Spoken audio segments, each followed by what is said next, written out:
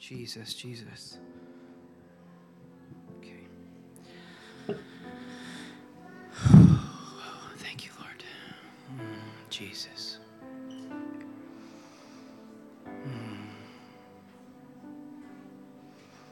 Yeah, thank you, Lord. If you guys could just enter in with me to that that sitting before his feet place, that resting place, that posture that we were talking about this morning. Such an amazing truth. You can maybe turn the mic down a little bit, Ash. Jesus. Thank you, Lord.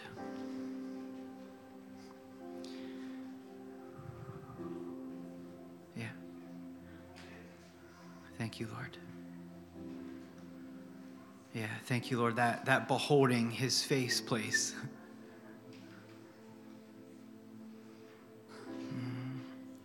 That coming to him for no other reason but him place.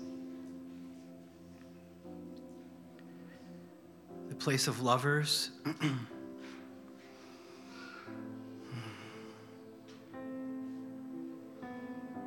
Thank you, Jesus. Thank you, Lord. We thank you for your presence. God, we thank you that outward expression of worship turns into inward reception of you. We thank you that you always respond, Lord, with yourself and our praise and our thanksgiving. You always fill our praise, Lord. You fill our mouth with praise, and then you fill our praise with you. And so we thank you, Lord, that you've not only just filled our praise, but you've filled this place this morning, Lord. You've filled our hearts all over again. Jesus. Thank you, Lord. Father, I pray that you would speak to us this morning, God, that you would soften our hearts to hear and respond. Lord, if there is any spirit that would try to choke out your wind, the ruach of God this morning, I just say the Lord rebuke you in Jesus' name. Any constricting, binding spirit that would not allow us to fully hear and fully receive and fully respond, Lord, I just bind that in Jesus' name.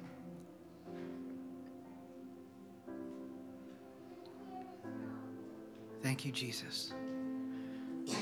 I thank you that you've met us with mercy this morning, Lord.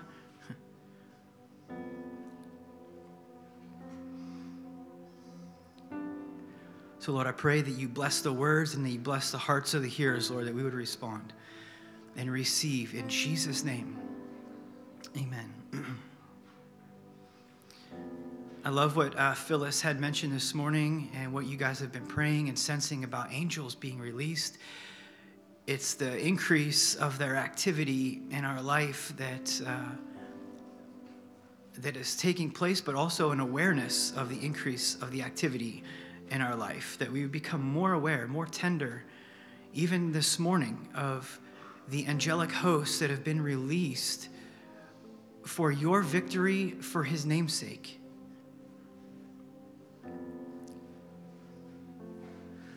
I want to encourage you this morning that God doesn't waste anything.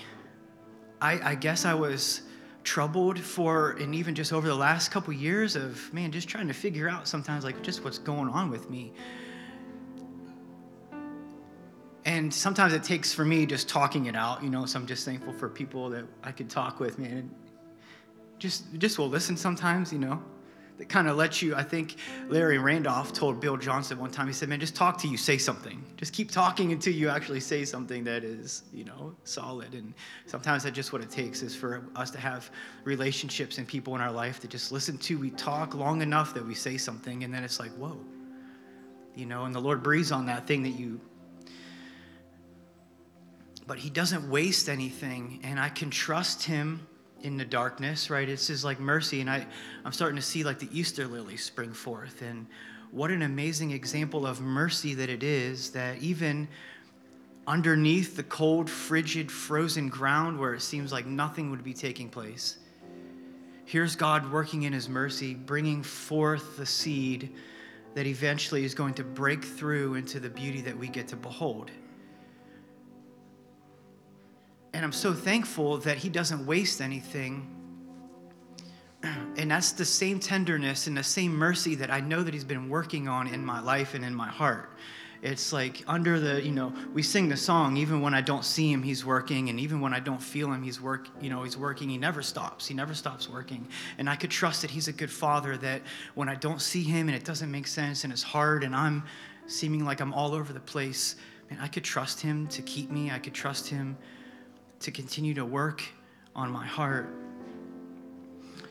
And I think that that's just the season of mercy that we've been through, and we can begin to see that breaking forth through the hard, fallow ground. We could see that promise that he has given us. On the way down to church this morning, I heard in my heart, it's the season for softening, and it's a time for tenderness.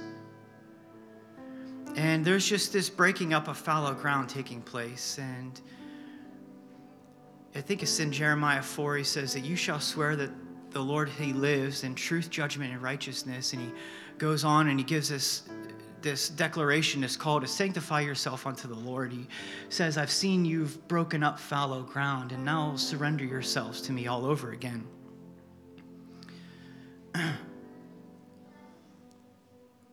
There is this grace. I mean, grace changes everything. I think we could all agree. Like, we could try great things, and maybe it's even things that the Lord puts on our hearts to do. And really, until grace comes, man, it kind of seems like for me, it's just beating on a door. But the amazing thing is that it's even kind of like maybe a test of our own hearts. And in Matthew 7, Jesus says, knock and it will be open, seek and you'll find, ask and you'll receive. And it's kind of like when you break that down, it really is kind of knock and keep knocking, right? It's not just a one-time thing. It's like you knock and you keep knocking until that door is open.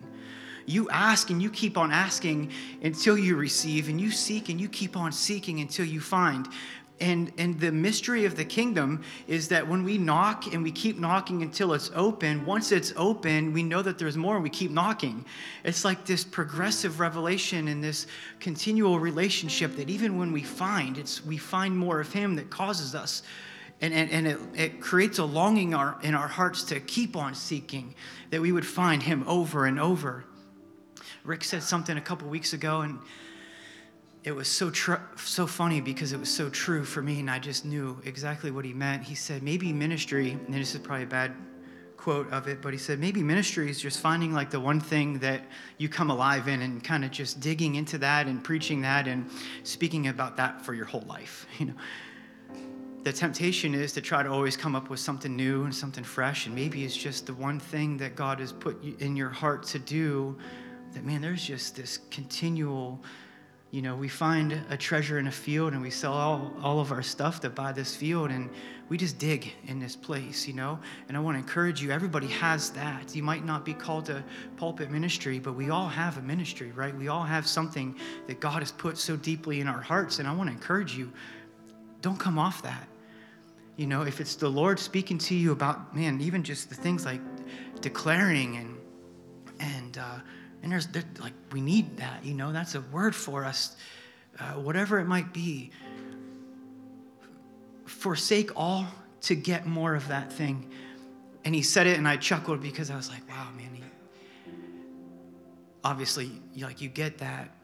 And it's just a profound truth that we would just be so tender and listen to what the Lord speaks to us and forsake all other things to go after that one thing. Billy Graham, actually, to the degree of this, that Billy Graham was asked a few years before he passed away, he's like, Billy, if you could do anything over again, what would you do? And his response was, I would preach more on the blood and the cross. And if you know anything about Billy Graham's ministry, I mean, that's what his life was given to. That's all his message was to preach about the blood and the cross. And he's like, man, if I could do it all over, I would do more of that thing that I was called to do. And so I feel like that's the grace in the season and the returning that we're actually in right now. Rick and Phyllis had mentioned a teaching from David Herzog, and I don't know if you guys got a chance to listen to it. I haven't yet, but when you hear like that, when you hear a word from the Lord, it just does something, and there's such a witness in your spirit that it's just time to do again. the things that we did in the beginning.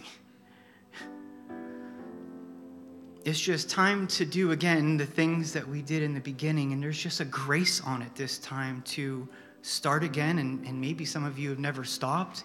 And if you've never stopped, it's just time to continue to do what you've always did. Rick said on January 15th, and it stuck out to me so much that I had wrote it down and the date. He said, we need to stay in what got us in.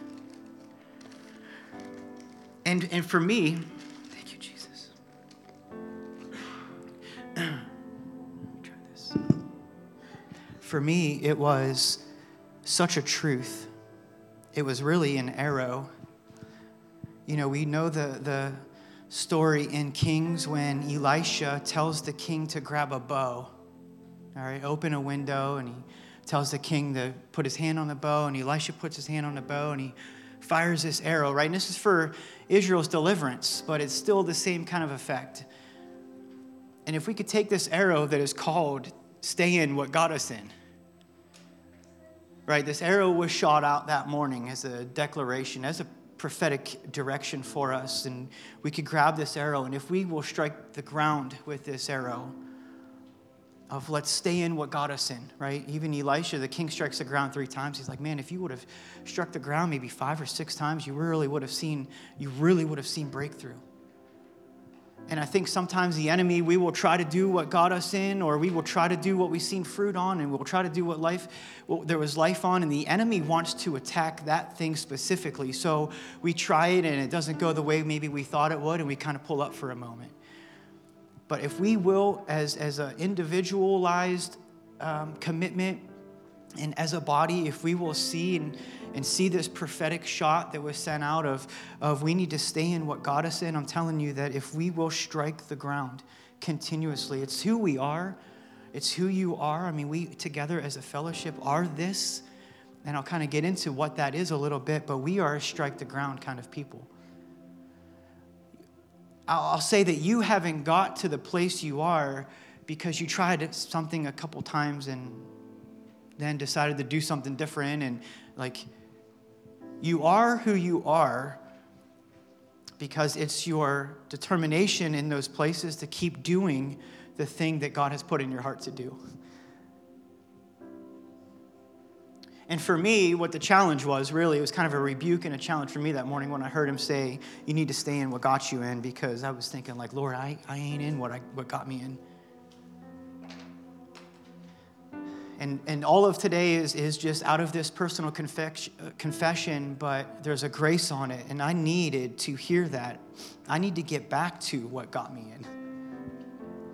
I know, in talking with Kenny often, and I would say, man, I just don't feel like me. You know, it was like what I kept saying. Like, I just don't feel. The phrase was, I feel like I have forgotten how to be me. It was what I would keep saying, you know. And it's because I had stopped doing what is me. And it was a simple thing, right? I mean, and I tried it before, and I would try and just couldn't enter in. I just couldn't enter in. And it was like the Lord bringing me through this journey of like, will you trust me? I want you to keep knocking until it's open, and I want you to keep seeking until you find, and I want you to keep asking until you receive, and then once all of those things take place, can I trust you to keep on knocking and seeking and finding? Because I know myself, sometimes I'll knock, man, until it's open, and then once it's open, I kind of am like in cruise mode a little. I kind of get a little bit complacent then. We need to get back to what got us in. I want to read out of Jeremiah. You don't have to turn here, but Jeremiah 6:16 says this: stand in the ways and see, and ask for the old paths where the good way is, and walk in it. Then you will find rest for your souls. And I think the temptation of the time we're living in, like I said, of all the pressures that we have, listen, if we try to be too relevant in the world, I'll never have an impact in the kingdom. However, if my focus is to have kingdom impact, if I want to be relevant before my Father in heaven, I will have influence around me in the world that man could never open doors to. My focus can't be relevant in the world, or I'll miss the kingdom. But if my attention and my purpose is to come before the King only and to serve him and to walk out what he has put in my heart, I'm telling you, he will open doors in the world that no man could shut. Stand in the ways and see. And here's the thing. It's so specific. It says, and ask for the old paths. Here's this asking again. It's like, Lord, will you bring me back to the place? Listen, the song Amazing Grace, I think it's the second verse where it says, how precious did the grace appear the hour I first believed. And I don't know about you guys, but I can remember the hour that I first believed. And there was a grace that came upon my life that just, I knew I was clean. I knew I was free. I knew I was loved. And that was the power hour. The hour I first believed, there was a grace that came upon every single one of us. Let's stand in the ways and see. And ask for the old path where the good way is and walk in it. Then you will find rest for your souls. And I want to parallel this verse with Revelation chapter 2. Because what happens next, Israel doesn't heed this call, right? They don't heed this call to ask for the old path. It says this in verse 16, but they said, we will not walk in it. They refused to do what the prophet was calling for them to do in this moment. Verse 17, it says, also I set watchmen over you, saying, listen to the sound of the trumpet. But they said, we will not listen. Therefore, hear you nations, and know, O congregation, what is among them. Hear, O earth, behold, I will certainly bring calamity on this people, the fruit of their thoughts, because they have not heeded my words, nor my law, but rejected it. And obviously, I'm not speaking this over us that if we don't seek the old ways and God is going to bring this on us. But there's a mystery revealed in what we did in the beginning. There's a mystery in the ancient paths. And let's just hear and see. Let's stand in these places and see. Let's turn to Revelation chapter 2.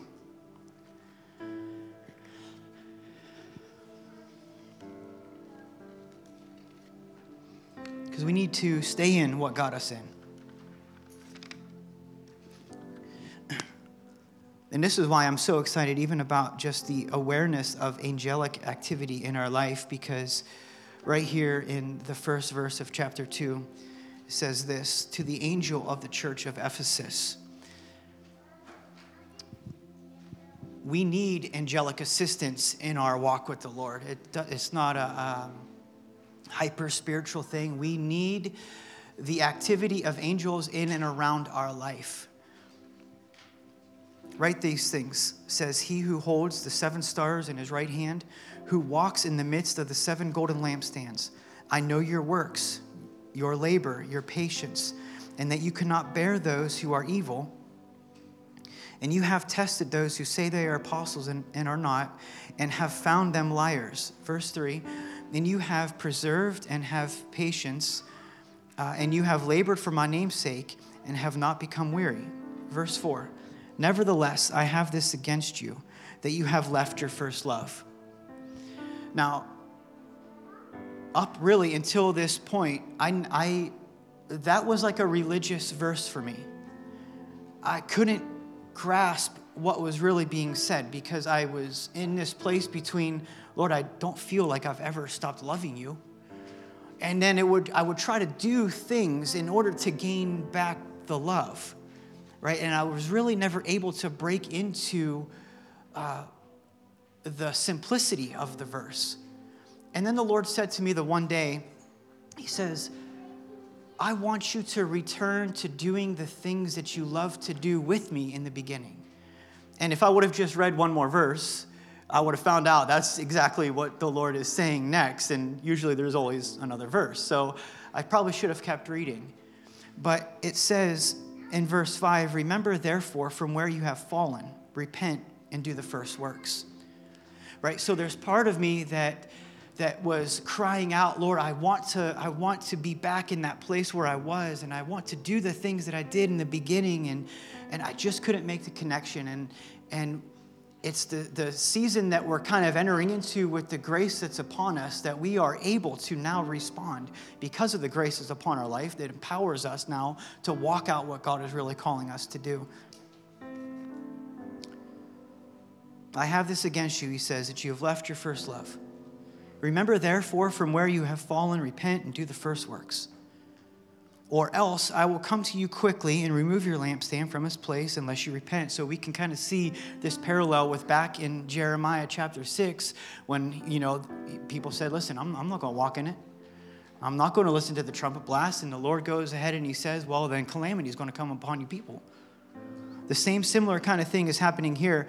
I will come upon you quickly and I'll remove your lampstand from its place unless you repent. But this you have, that you have hated the deeds of the Nicolaitans, which I also hate. He who has an ear, let him hear what the Spirit says to the churches. To him who overcomes, I will give to eat from the tree of life, which is in the midst of the paradise of God. Which even that phrase, paradise of God, in Persian language, it translates to the garden of God. And I know that the Lord is calling us all together two places. He is calling us back to the altar, and he's calling us back to the garden. And even in our name, right, it's this place of partaking in fellowship with the altar of God, and I'll get into that in a minute, but I know that the Lord is calling us back to these two places.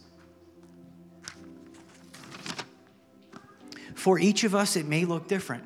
I believe that the Lord wants to mark us this morning, and he's going to make it very clear that I do want to have an altar call, and I do want to have all of us respond.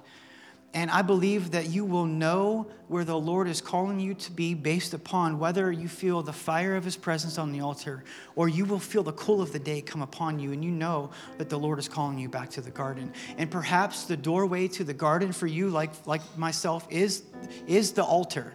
Right? I know that the Lord is calling me, son, crawl back up on the altar. Allow the fire of my presence to come and burn up the chaff that is in your life. This is so amazing. God wants to move us. It's not that where you were is wrong. It's not that where I was wrong. It's just that there's more.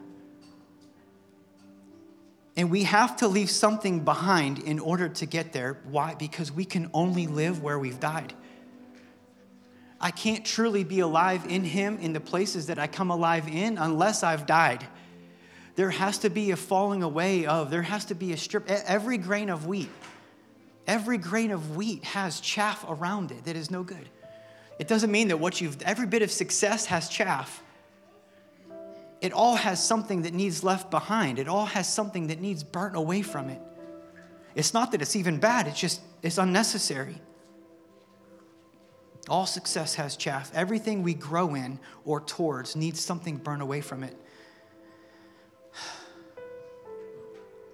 Which means every bit of progress we make has something that needs disregarded. And not knowing that has us actually embracing things that the Lord wants to set us free from. They aren't evil things. They're just unnecessary things. I believe the Lord will bring us into a place of personal intimacy and breakthrough this morning in a way that is fresh. There is a door to freshness for all of us this morning. It doesn't mean that where I was is wrong. It just means that there's more. I cannot live where I have not died. That's the simplicity of, this is the stuff that I moved away from, you guys.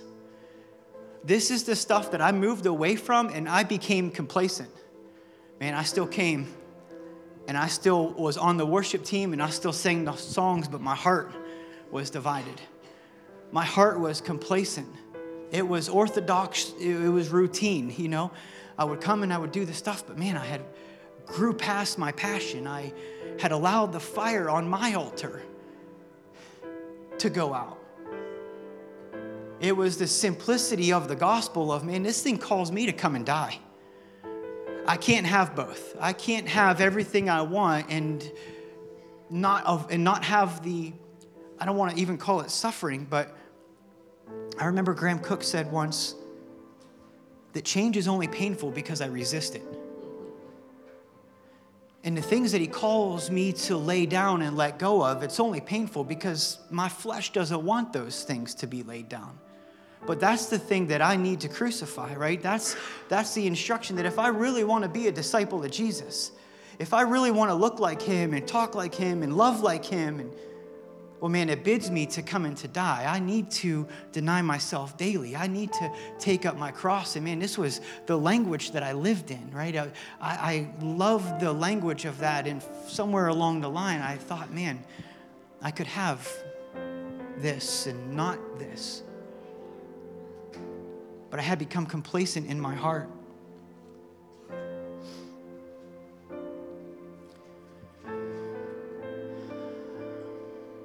The place that he's calling us back to do is the things that seem like they had died in our life. So when he invites us to come deeper, there needs to be that abandonment. We come with that surrender to him all over again. Not meaning that something's wrong, but until we know, we just don't know that we've been holding on to things that are unnecessary for the purpose and plan of God in our life. The Ephesians, in all of this, they were doing so many great things. He encourages them that they understood spiritual authority, unusually so. They could spot false apostles. They could bring adjustment to order and structure, and they did that well. And in the order and structuring of things, they had lost a passion. It's almost like that they forgot that order and structure must come out of romance and intimacy with Jesus. Maria had said last week, and I hope I do it justice what she said, but she said, trust is like the greatest form of intimacy that we could have with the Lord. And I remember I heard Jason Upton say a few years ago, he said that trust is the greatest form of worship.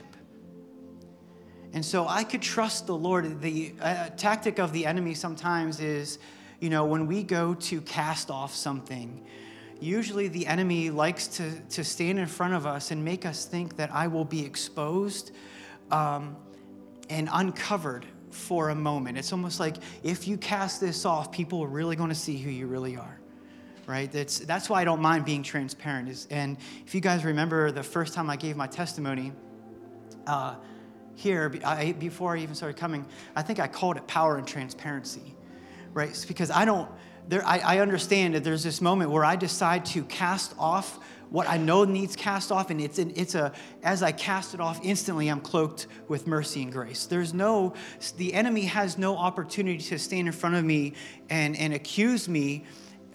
He tries to, but if I understand that, man, it's my failures, my shortcomings, my sin, it's already not just forgiven, but forgotten by the Lord. I don't have to stand condemned. I don't have to stand in judgment and shame. And maybe that's something that's been holding you back. Maybe there's things in your heart. Listen, the Lord sees it all anyways. He sees it all anyways. But they understood the structure, and sometimes we could just do the structure thing. We could do the order thing, but we know that it needs to come out of a place of intimacy and romance with the Lord. It's keeping things tender. It's keeping things simple. The Apostle Paul talks about the simplicity, the devotion to Christ. And this, for me, was one of the first things. And it's all about grace. That's the sense that I have this morning, is that there's a grace to step into the first things all over again.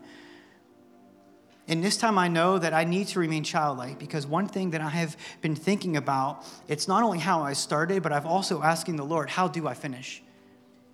Because it's not really about how I started, man. I need longevity in this race, right? I mean, I need to finish well.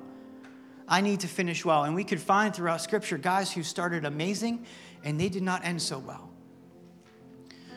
One of those guys that I want to talk about this morning is King Hezekiah. Hezekiah did so great. He did so good. He was one of the greatest reformers that we've probably ever had in history. He tore down false places of worship. He tore down idols. He restored Davidic worship. He was a good and faithful king.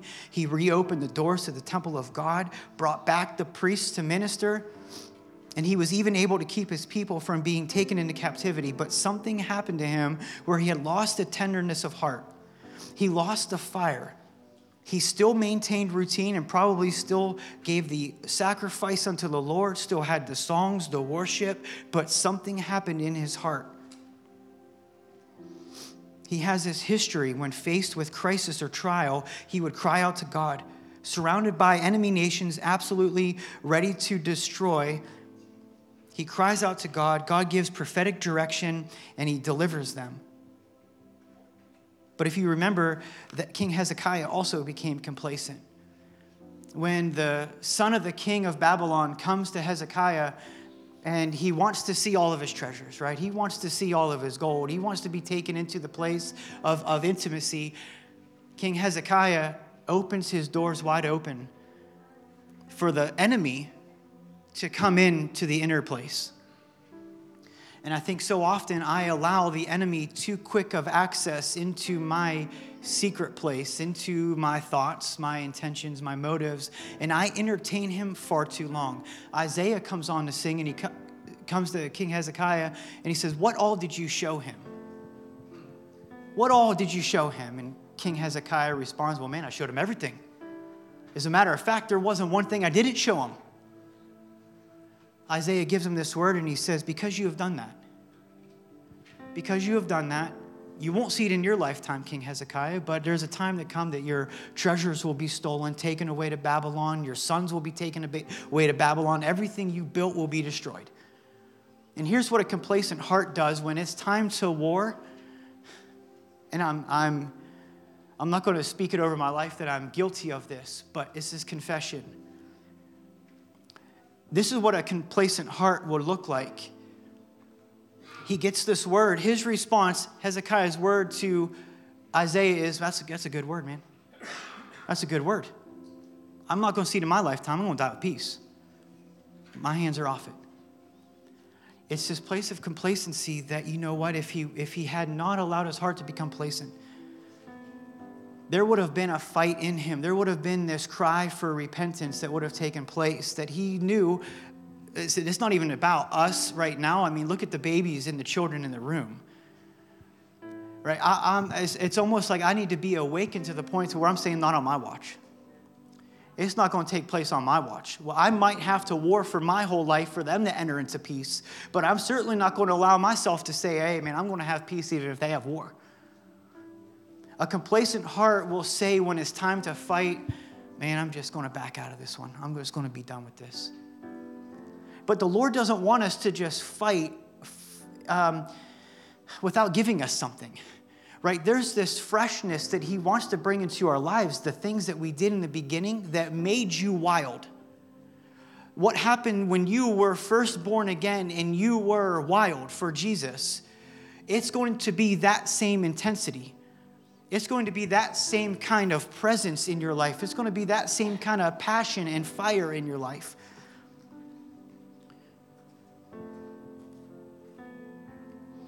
He had failed to respond with childlike faith to get the breakthrough. Sometimes we grow past our passion. Sometimes we grow past the fire that is in us. And I'm saying all of this, again, just as a personal confession and determination to make sure to return to keeping things simple. I need to keep things simple here. I think sometimes the greatest journey I will ever have to make in this walk is the distance between my head and my heart. Because I can't win it up here. We didn't get to where we are because we were really smart. We got to where we are because we really were wild and childlike in following your heart. And these are the things that the Lord wants to call us back to. All success has chaff. It is good, but it has something worth burning. And I believe that the Lord this morning wants to have us have these things burn away. We have to kind of ask ourselves a question.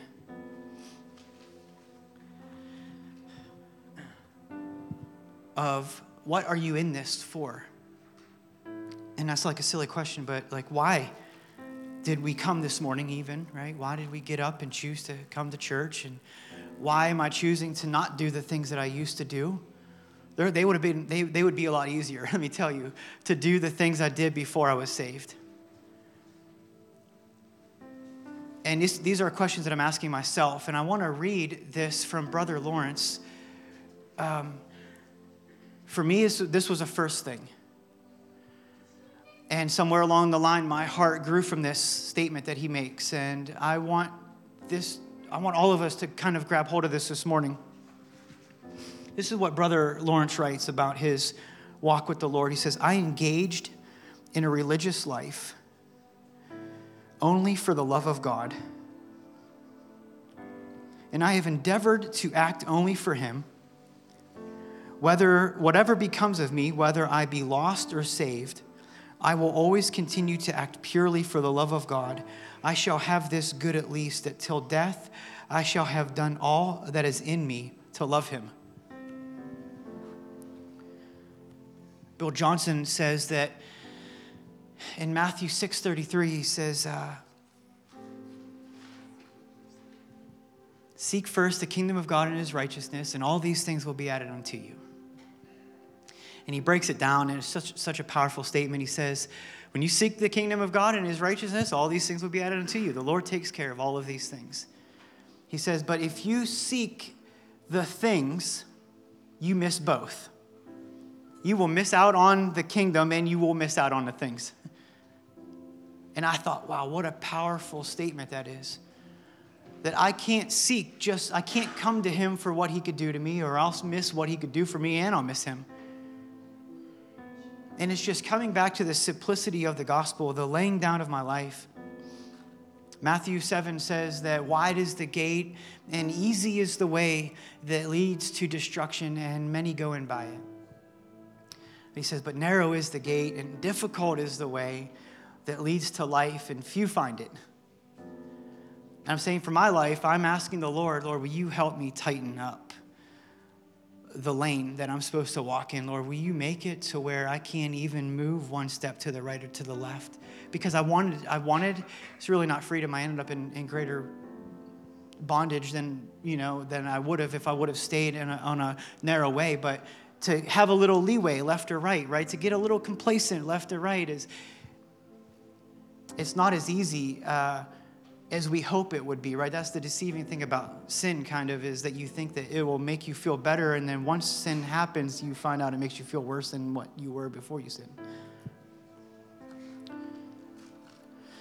This is in our name, and I'm so thankful that Rick shared this a couple weeks ago about praying and fasting, about fellowship of the beloved. And I looked up the Greek meanings of these words, and I'm sure you guys have as well, but this word fellowship out of 1 John, it's the word koinonia.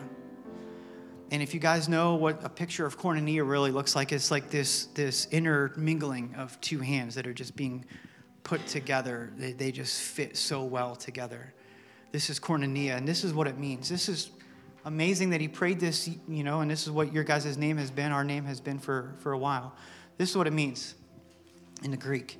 Partnership, participation, intimacy, communion, communication, distribution, contribution to communicate, a having in common partnership, a fellowship, to share which one has in any and everything, fellowship recognized and enjoyed, a participation in the knowledge of the Son of God, of sharing in the realization of the effects of the blood of Christ in the body of Christ, as set forth by the emblems in the Lord's Supper, participation in what is derived from the Holy Spirit, of participation in the sufferings of Christ, sharing in the resurrection life possessed in Christ, also of the fellowship with the Father and the Son, also of the impossibility of the communion between light and darkness, fellowship manifested in acts, the furtherance of the gospel by gifts. So if you look up who we are, that's what we are. That's the heart of this people, is everything right there. That's koinonia. The next Greek word is koinoninos, and it actually means this, to be partakers of the altar. So it's the same root word of fellowship, and it means to be partakers of the altar. And when you look at beloved is agapetos, which is just a root word, agape. It's the agape love of God. It's not a love that we know of as being emotional or dependent upon this person's thing. This is the love that the Father had towards the Son. This is the love that the Father has had towards the entire world, that he gave his only Son. This is the words, fellowship of the beloved. This is who we are. And I believe that the Lord wants to return us to this place of simplicity, to where I'm going to just grab it for myself. If it applies to you, take it. I don't want to fall into the routine of doing things. I want to do things with purpose and intention, being led by the Lord only. And I want to believe that as God is moving us forward, as he's moving us deeper, again, you might be awesome with the Lord and you might be doing exactly what you did in the beginning. Praise God. I know that he's calling you back to the garden. A place of just simply resting and abiding in this unbreakable union and fellowship, and you are met by the cool of the day. And you could walk with him unhindered. He's calling us back to the altar, and he's calling us back to the garden. So if we could put that other song on, Esther, if we could do that. I want to just take some time and pray this morning.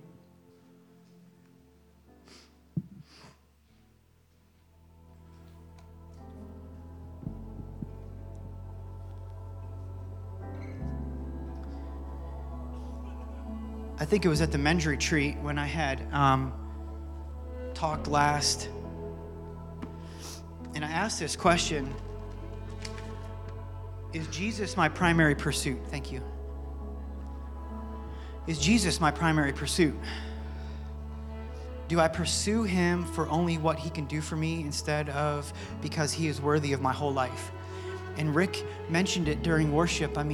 Paul gives us this command to present ourselves holy and acceptable unto the Lord as a living sacrifice. And he says it's your reasonable service. Like saying, hey man, the least you could do is give him all of your life. That's the least I could do. And I know he's had my heart, but he wants my life. He wants the decisions I make, the choices I make, the moves I make. He wants my entire life. And I'm not saying that he hadn't had it, but I know that there was a time where I had picked it back up. And I want to come to the altar this morning, and I want to lay it down. Summer goes into this prophetic singing, man, lay it all down, lay it all down.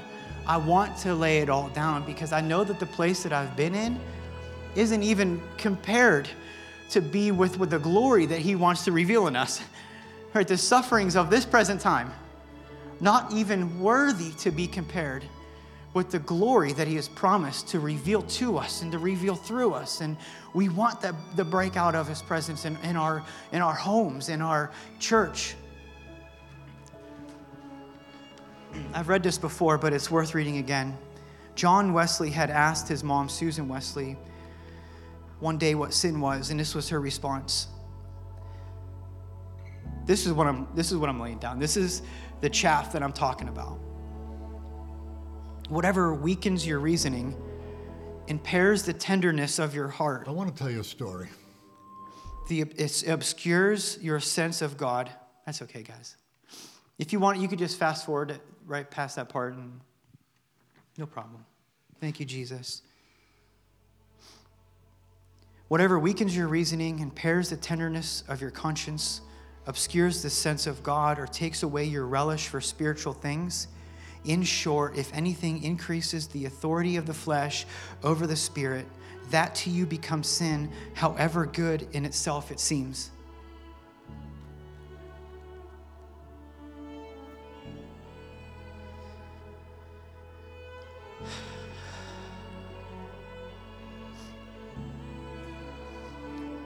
Jesus. Thank you. Thank you, Jesus. Father, I thank you for your grace this morning, Lord. The call to return to the first things. Lord, the beckoning to return to our first love. Lord, and the grace that you've put on it to be able to finally break through. You want to talk about breakthrough, Lord. I'm thankful for the breakthrough that I get to enjoy sitting with you again. Thank you, Lord.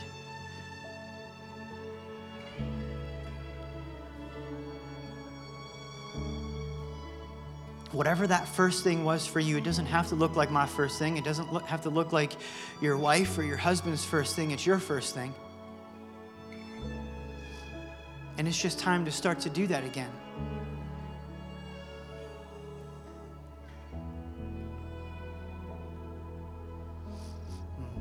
Yeah. Thank you, Jesus.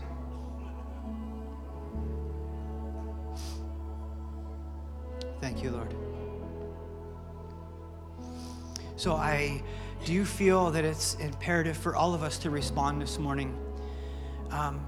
So as you just feel led, let's just come to the altar.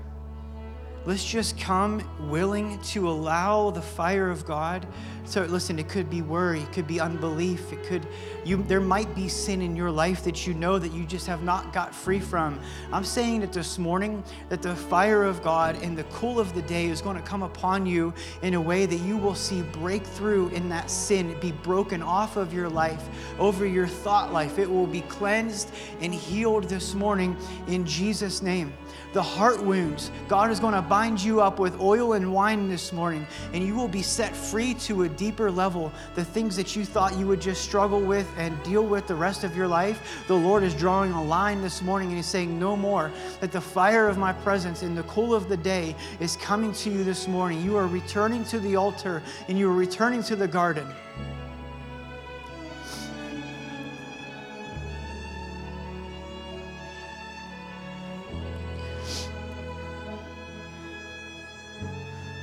Thank you, Lord.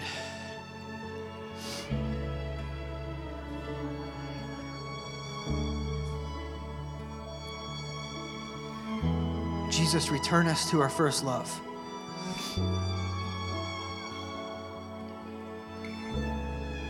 Lord, we willingly let go and lay down everything that you're wanting to burn up.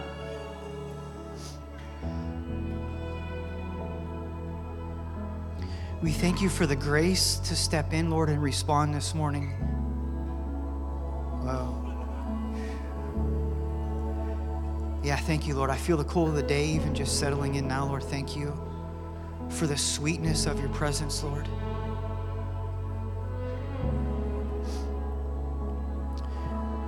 Thank you, Lord. If you need to repent from falling away from your first love, the Bible says to remember from where you had fallen and repent, and then do the first works. So, Lord, we set our hearts towards repenting this morning. We remember what it was like in the beginning, Lord, when we were full of fire and passion, and we repent, Lord, for falling from that place. And we thank you, we receive the grace and the mercy to just step in to do the things over. Thank you. Thank you, Lord. Guys, come, lay it all down. Come lay it down. Come lay it down. Jesus, thank you. Lord, I pray for faith, Lord. God, everything that would hinder us from responding this morning, Lord, I break it in Jesus' name. True freedom lies at the altar of God this morning. True freedom lies at His altar. It lies at His feet. Fire of God, come and burn us up. Thank you, Jesus. Lord, right now the Lord is even renewing and restoring dreams. Thank you, Jesus. He's restoring gifts. He's giving grace to the gifts of God. Thank you, Jesus. Lord, we humble ourselves. We respond in faith, Lord. Thank you, Jesus. Fire of God, come. Lord, let the fire of your presence come. Angelic hosts of heaven, come.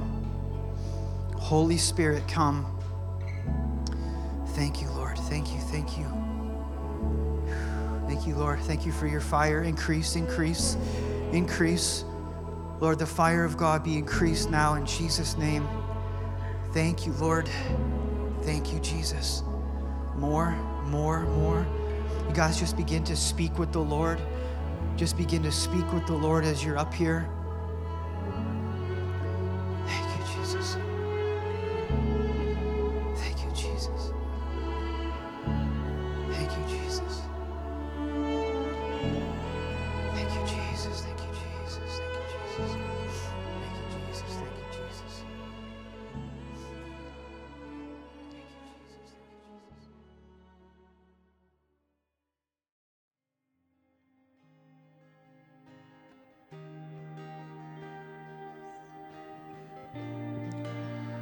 Sometimes when the Spirit is so strong during worship, I hate to start talking, and it seems like you interrupt the Spirit. But communion is not an interruption of the Spirit or of His presence. So continue to worship in your heart. And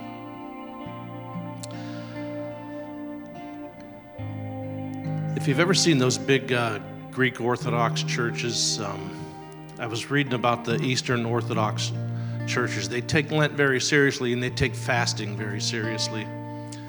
They say less eating and more praying. And they have something that's really cool at the beginning of Lent, and it's called Forgiveness Sunday.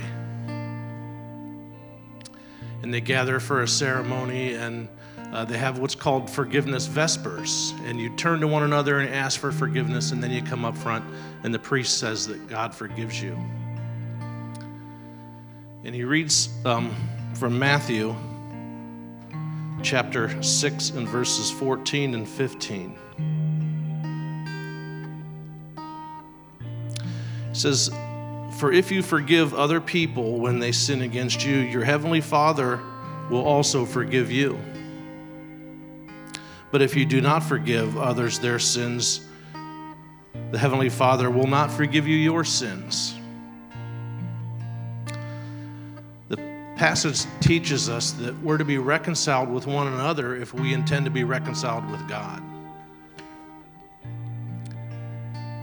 And they do this during this ceremony before Lent because it's a time when they expect us to be together. It's a time when we learn to go through trials together if you struggle with other people during Lent. And of course, it's a message on forgiveness. They also read this: "A fast without mutual love is a fast of demons. We do not travel the road of Lent as isolated individuals, but as members of a family. Our fasting should not separate us from others, but it should link us to them, and it should create ever stronger bonds." That's another teaching about Lent and what it means to be a family of believers.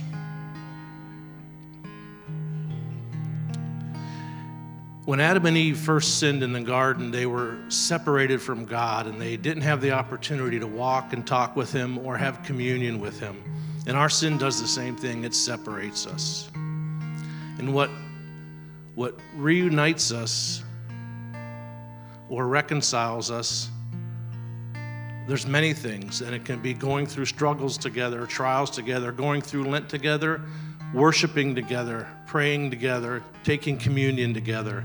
What reconciles us is forgiveness. And you can come to the table this morning and don't need a priest to tell you you're forgiven. You can take it up directly with the Father. He's here to meet you. In the bread is reconciliation, and in the cup is forgiveness. So come this morning and eat and drink of it.